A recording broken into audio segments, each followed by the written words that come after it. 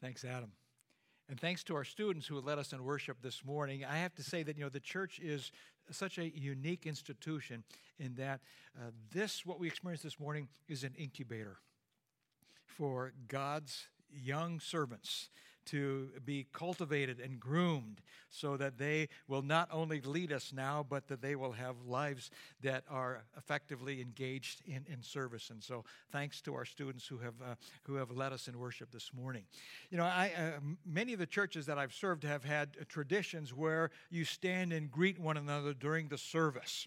And the extroverts loved that part of the service. It was handshaking, it was hugging. They'd walk from that part of the sanctuary over here to meet someone. It was just a wonderful experience. And then the introverts would say, could we just get rid of that? Let's just get on with the meaningful stuff. Well, so the COVID pandemic, occurred. We couldn't meet, and now we're meeting again. And so where's the greeting? Introverts are happy and extroverts are saying, we need to greet. So here's what we're going to do here for the next couple of moments. We're going to have you stand and turn around and make eye contact. You're not going to touch because we still got to maintain that social distancing, but we want you to go ahead, nod your head, smile at someone, and maybe you'll see someone you haven't seen for a while, and that's a good thing. And there are some children in here, so if you're going to make eye contact with a child, you've got to get down, okay? Eyeball to them so that it's a neat connection of eyes. So let's take a few moments and stand up, turn around, don't touch, but at least make eye contact with one another, okay?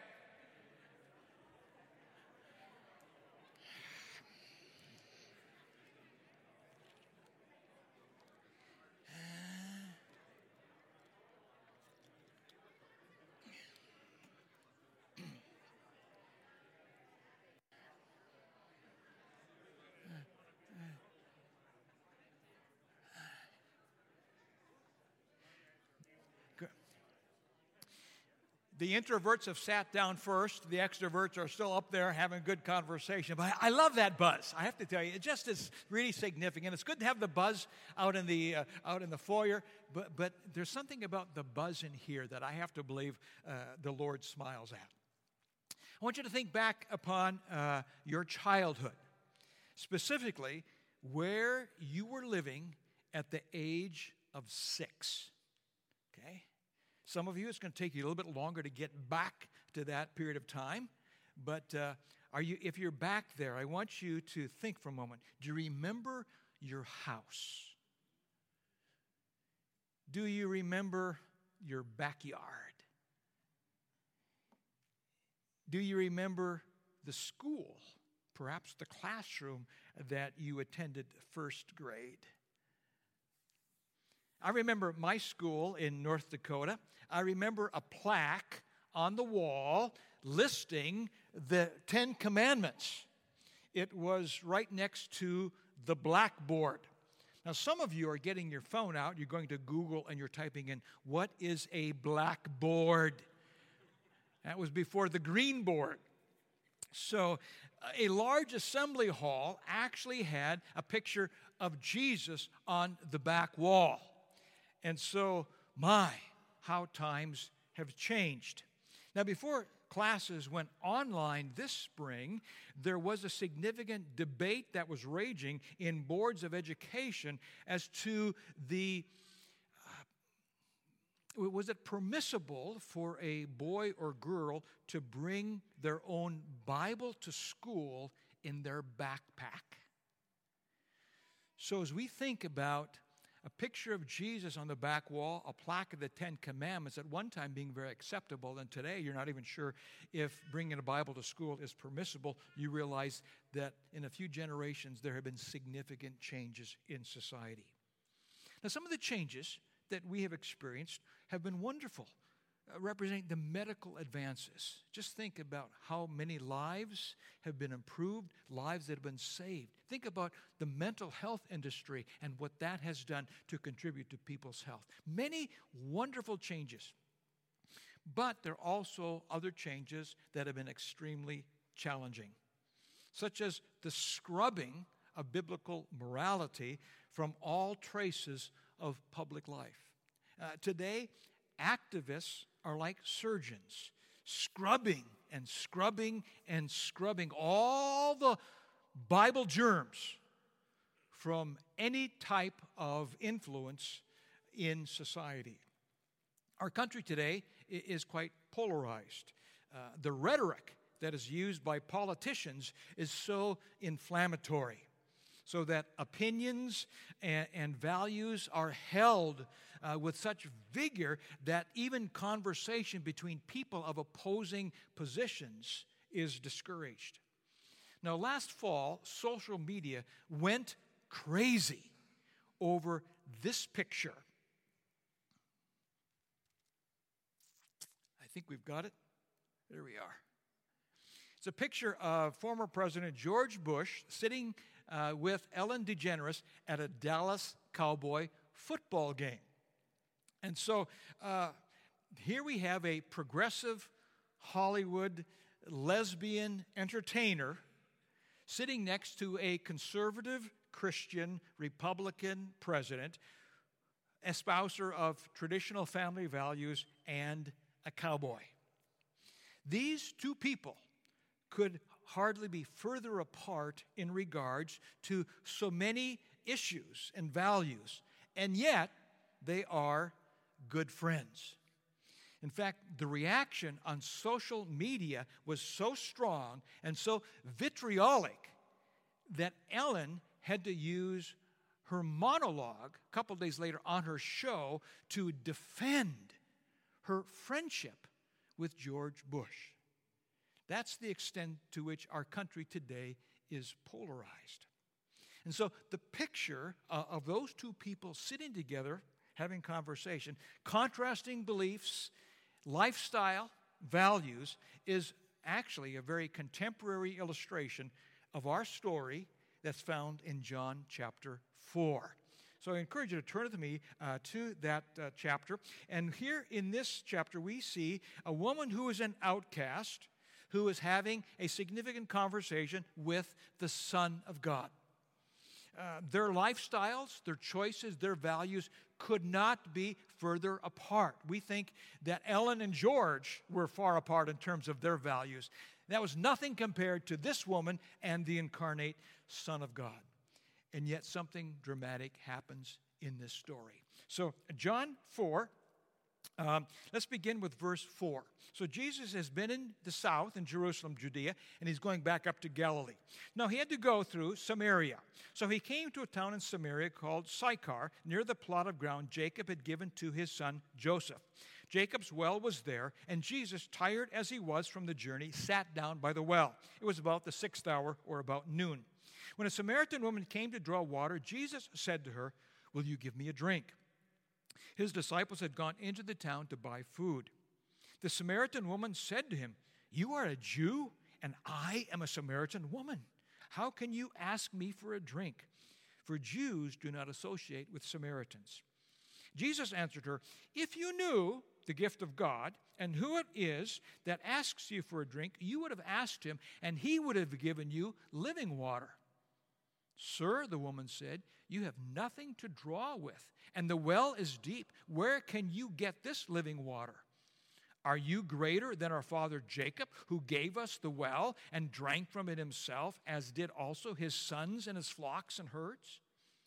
And Jesus answered, "Everyone who drinks this water will be thirsty again. But whoever drinks the water I give him will never thirst.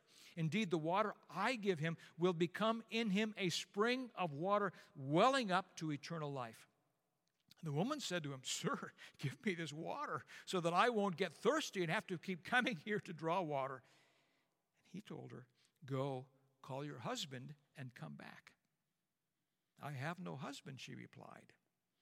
And Jesus said to her, "You are right when you say you have no husband. The fact is, you have had 5 husbands, and the man you now have is not your husband. What you have just said is quite true." "Sir," the woman said, "I can see that you are a prophet. Our fathers worshipped on this mountain, but you Jews claim that the place where we must worship is in Jerusalem." Jesus declared, "Believe me, woman, a time is coming when you will worship the Father neither on this mountain nor in Jerusalem. You Samaritans worship what you do not know. we worship what we do know, for salvation is from the Jews. Yet a time is coming and has now come when the true worshipers will worship the Father in spirit and truth. For they are the kind of worshipers the Father seeks. God is spirit, and his worshipers must worship in spirit and in truth. And the woman said, I know that Messiah, called Christ, is coming. When he comes, he will explain everything to us. Then Jesus declared, I who speak to you am he. So here is my question today as we look at this passage. Why Jesus? You know, pastors in this pulpit for years, Sunday school teachers, elders, Awana workers, they encourage people to have a relationship with Jesus. And the question is, why? Why Jesus? Now, there's a myriad of answers why Jesus, but this text provides three wonderful answers to that question, why Jesus? And here's the first one. Because his love for me and his pursuit of me transcends all barriers. Now, Jesus in this story overcomes three barriers. We might say there are three walls of separation. And the first one is the wall or the barrier of gender. Notice in verse 27, the disciples came back from the village with food, and they were surprised to find him talking with a woman. Because you see, in those days, a rabbi, Jesus was one, a rabbi never spoke to a woman in public, including his wife, a daughter, or even his sister. Pharisees, when they saw a woman approaching them, they would close their eyes. And they would walk until they were certain that the woman had passed, and then they would open their eyes. That is how strong the sentiment was not to be seen talking to a woman in public. Now listen very carefully. This is one of many great women stories in the life of Jesus. And it shows his deep respect for women. He treats this woman with dignity and respect because she is made in the image of God himself. He knows everything about her lifestyle. And yet he still bestows upon her a dignity representative of her being an image bearer. That is huge as we think about his treatment of this woman. So there's the gender gap. Secondly, there's also a racial barrier. In verse 9, the woman said to him, you are a Jew and I am a Samaritan woman. How can you associate with me? And so the hostility between Jews and I'm going to call it the half-breed Samaritans went back about 500 years. And this hostility was so entrenched in a Jewish person's mind is that when you think of Palestine, there are three divisions. There's Galilee to the north, there's Samaria in the center, and then there's Judea and Jerusalem to the south. And so when one wanted to travel from the south to the north, rather than going through the region of Samaria where they would actually have contact with these half-breed Samaritans, oftentimes many of the Jews would go around the country, almost doubling their journey in order to avoid contact with Samaritans. I think that's called racism. So, it existed in his day. But I want you to know today that racism is more than a black and white issue. Ultimately, racism is not about skin color. It goes much deeper than that. It is about the heart, about the depravity of the heart. And that depravity surfaces itself in different ways.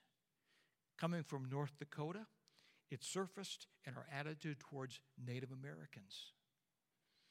In Costa Rica, it surfaced towards a group of indigenous people that lived in the rainforest known as the Quebecer Indians. Intense racism and hatred of the Quebecer Indians by the Tico people. In Germany, it was called the Holocaust. In Rwanda, it was known as racial genocide between the Hutu and the Tutsi tribes. In Japan, It caused the slaughter of 6 million Koreans and Chinese. In India, it's called the caste system. I've traveled a number of times to Kenya, and there's a small village in Kenya called Chomim. And the pastor of this church in Chomim has said that one of his biggest struggles has been to overcome the racism, because he comes from an African tribe that was different than the majority tribe in this region. And he was not accepted. He was an outsider because he wasn't of that tribe. There are African American believers today who are acknowledging that they too have been guilty of racism. And so it's important for us to understand today that racism is not about the color of our skin. It's about the attitude of a heart. And it surfaces in many, many ways. There's a racial barrier here, there's a gender barrier, and thirdly, there's also a moral barrier. So that in verse 18, Jesus tells this woman, I know your history. I know you've been living with this man. You've had 5 husbands. And, she is an outcast. Her choices, her lifestyle indicate that she is, because first of all, she comes to the well alone. The practice in those days was for the women of the town to come together as a group and gather water. Secondly, she came at noon. The practice was for them to come in the morning. And thirdly, we know this, that from the geography of the area, that there were a couple of other wells that were closer to the town than this well. And yet she chose to avoid those 2 wells to come to this more distant well. And so you put all these together and you realize that she was an outcast within her community. And she was an outcast because of her choices and her lifestyle. And so here's this woman who is an outcast because of her life. And now she is having a conversation with the holy incarnate Son of God. And you put these 3 barriers together, and you come to the conclusion that there was absolutely no human reason for this conversation to occur. And yet, the story tells us that gender and race and our history, as sordid as it might be, are of no significance to Jesus whatsoever when it comes to the scope of his love. Jesus was keenly aware of these walls, these barriers, and yet his interest in this woman transcended all of those barriers. As I said, I've traveled enough times to Costa Rica, and I've learned of this group of indigenous people living in the rainforest known as the Quebecer Indians. The Ticos have had a long time racist attitude towards them. But there are some Tico pastors who wanted to communicate the love of Jesus to the Quebecer Indians. They are so isolated, there are no roads, it's impossible to travel. So when these pastors go into this region to try to care for the few believers that are there, they literally will walk for days. And they'll go from village to village. And so they could be gone for a week on end to visit the few Christians that are there. And so one time when we were there, we were talking a little bit about how to reach out to the Quebecer Indians. And so suddenly the idea popped to the surface. What these pastors need are horses to visit the people. And so I brought that idea back to our children's ministry. And so our children's offerings for a time were devoted to raising money to buy 2 horses and saddles and gear for pastors. I tell you what, children came home after Sunday school and they told their mom and dad, they said, let's break open that piggy bank because we're going to buy horses for pastors. They got so excited about that. And our children's director, after the money had been raised and they bought the horses, she went down there and she helped deliver the horses to these people, went into that remote region. It's just a grand, grand story. Because, you see, God's love for the Quebecer Indians transcended all the barriers, whether they're racial or geographic. That's who Jesus is. There is no barrier that is too big. There is no gap that is too broad that Jesus will not cross to show people his love. Is there an amen? Amen. There is no barrier that is too broad. You know, Jesus told the parable of the sheep, the 99 sheep that were safe, but there was one.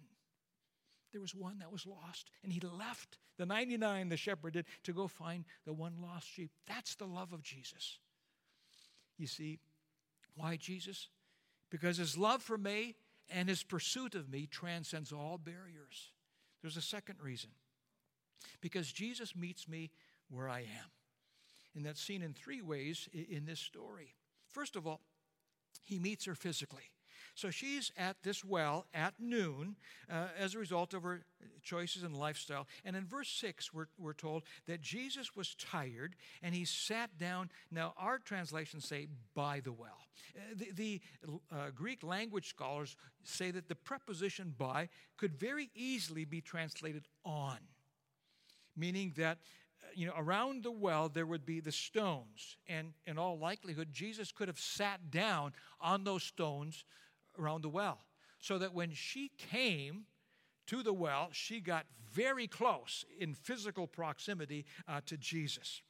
And he was sitting there because he was tired. How significant is that? John 1 and verse 14. But the Word became flesh and lived among us. Is there a greater statement about Jesus meeting us where we're at than the fact that he became a human being to identify with fallen, broken humanity? Now, he didn't desert or leave any of his divinity behind. He remained the Son of God while on earth. However, we might say that he cloaked his deity in his humanity, so that some people never did see his deity.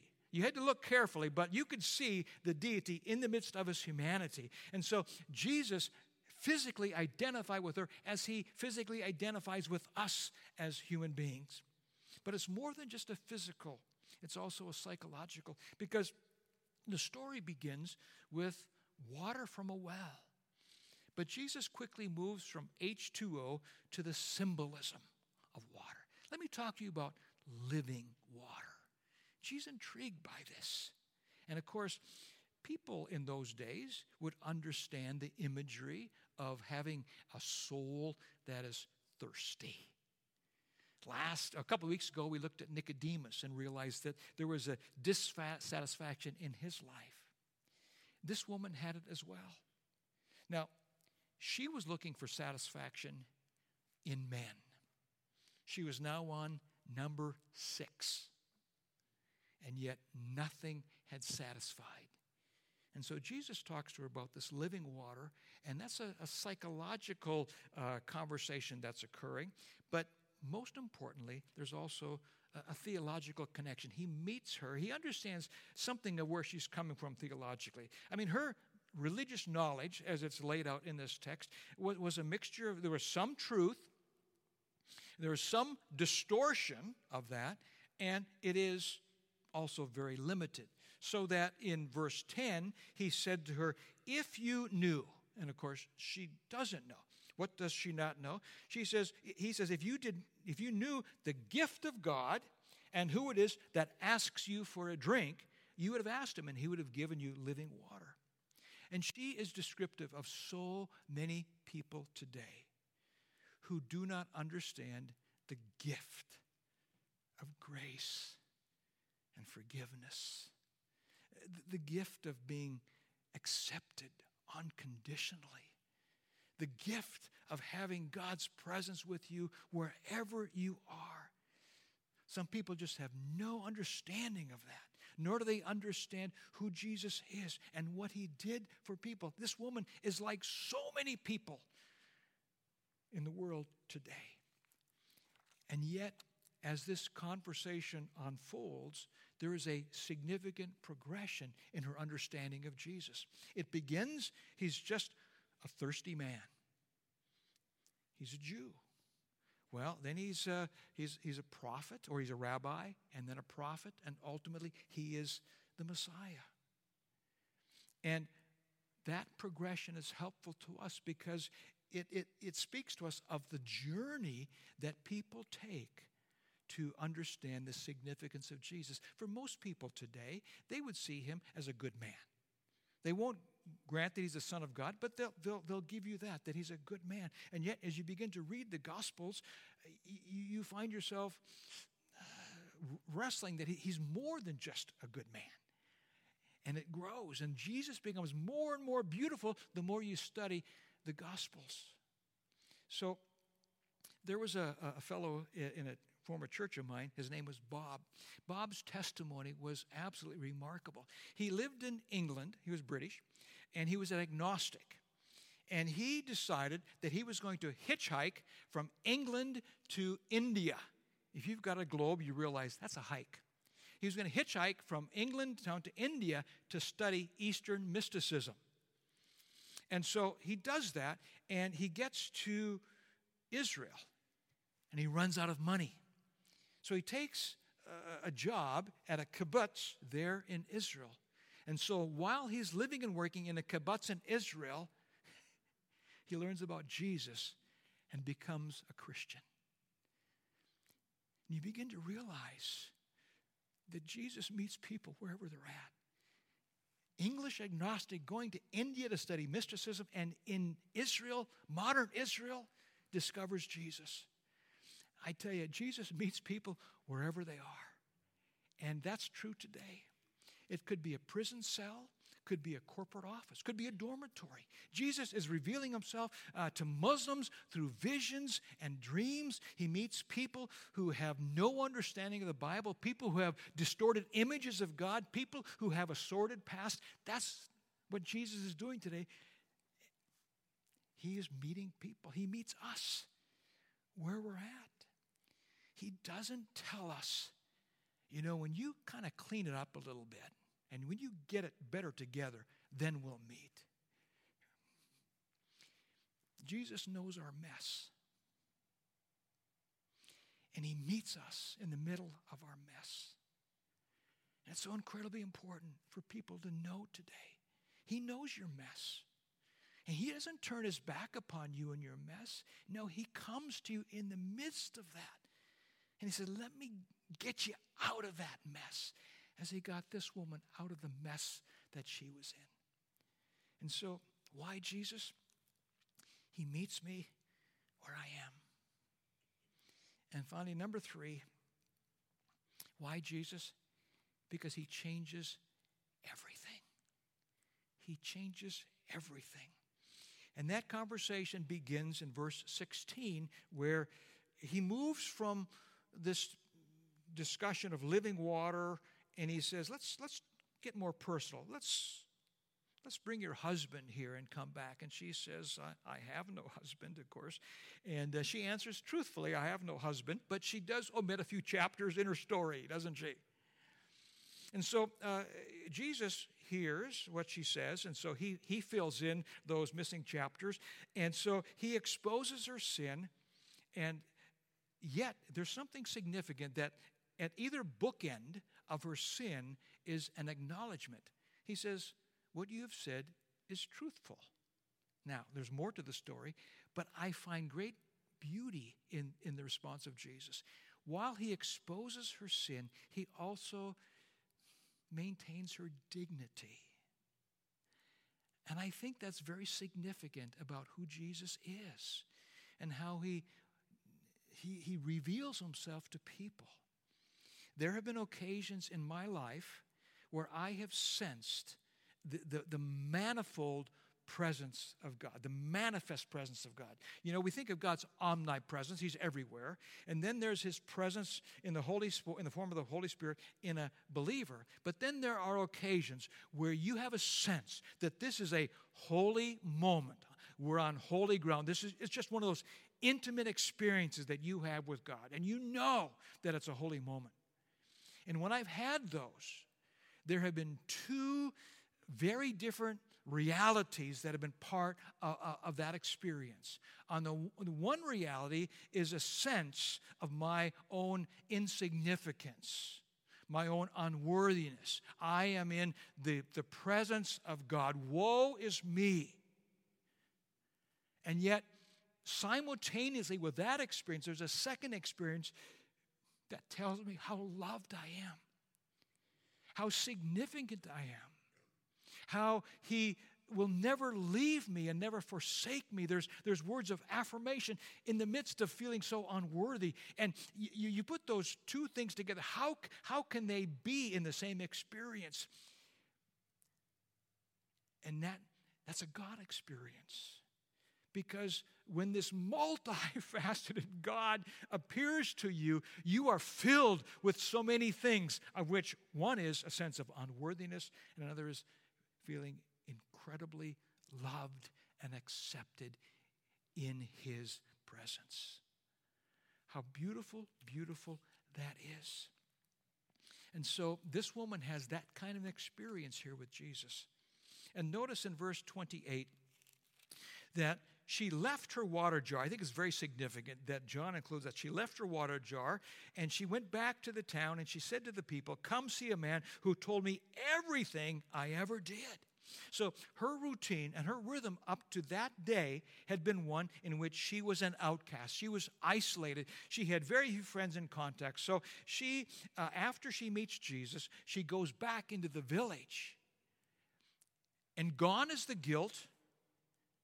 And gone is the shame, because she said, there's a man there who knows everything about me. And she invites others to come and to witness what she has experienced. And so you realize that her encounter with Jesus is now changing everything. Her past and the shame, and He's putting her on a new course. And here's the final truth out of the story that I would leave us with today. There is no one that knows you like Jesus knows you. No one. There are secrets that we might have from others, but there are no secrets with Jesus. He knows everything about us. That's a sobering thought, isn't it? No one knows you like Jesus knows you, but no one loves you like Jesus loves you. Think about that. The one who knows more about you than anyone else is the one who loves you the very best. I can't explain that much better than just simply saying accept it, embrace it, and realize it. That Jesus is in your favor. He is for you, as the song says. He is for you.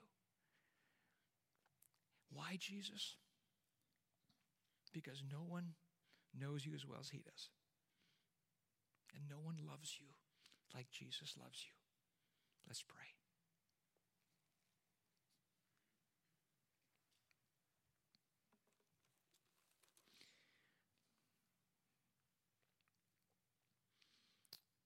Lord, this is a holy moment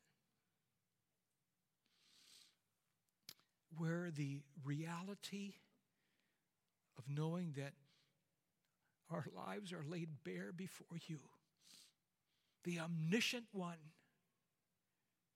knows every detail of my life, where my mind and my eyes and my words have been. Nothing is hidden. And yet,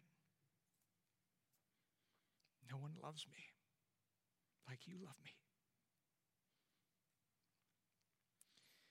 Lord, to embrace those truths is difficult. But Lord, we would choose this day to want to let that truth grip our lives. Lord, thank you for the places that you have gone to rescue people.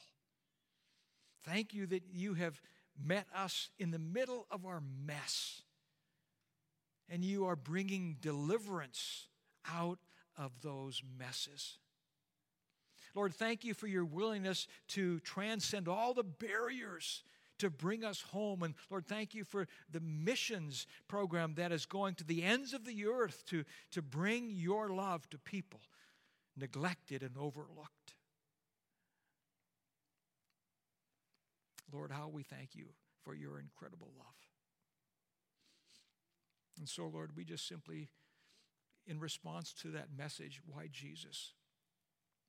We just simply say, thank you for the beauty of this one, God incarnate, who walks with us, lives within us, continues to transform us. Lord, we ask as we conclude our service today that the love of God our Father, that overwhelming grace of the Lord Jesus Christ, and that intimate fellowship of the Holy Spirit be with us so that we might live lives reflecting the beauty of Jesus. And it's in his name that we pray.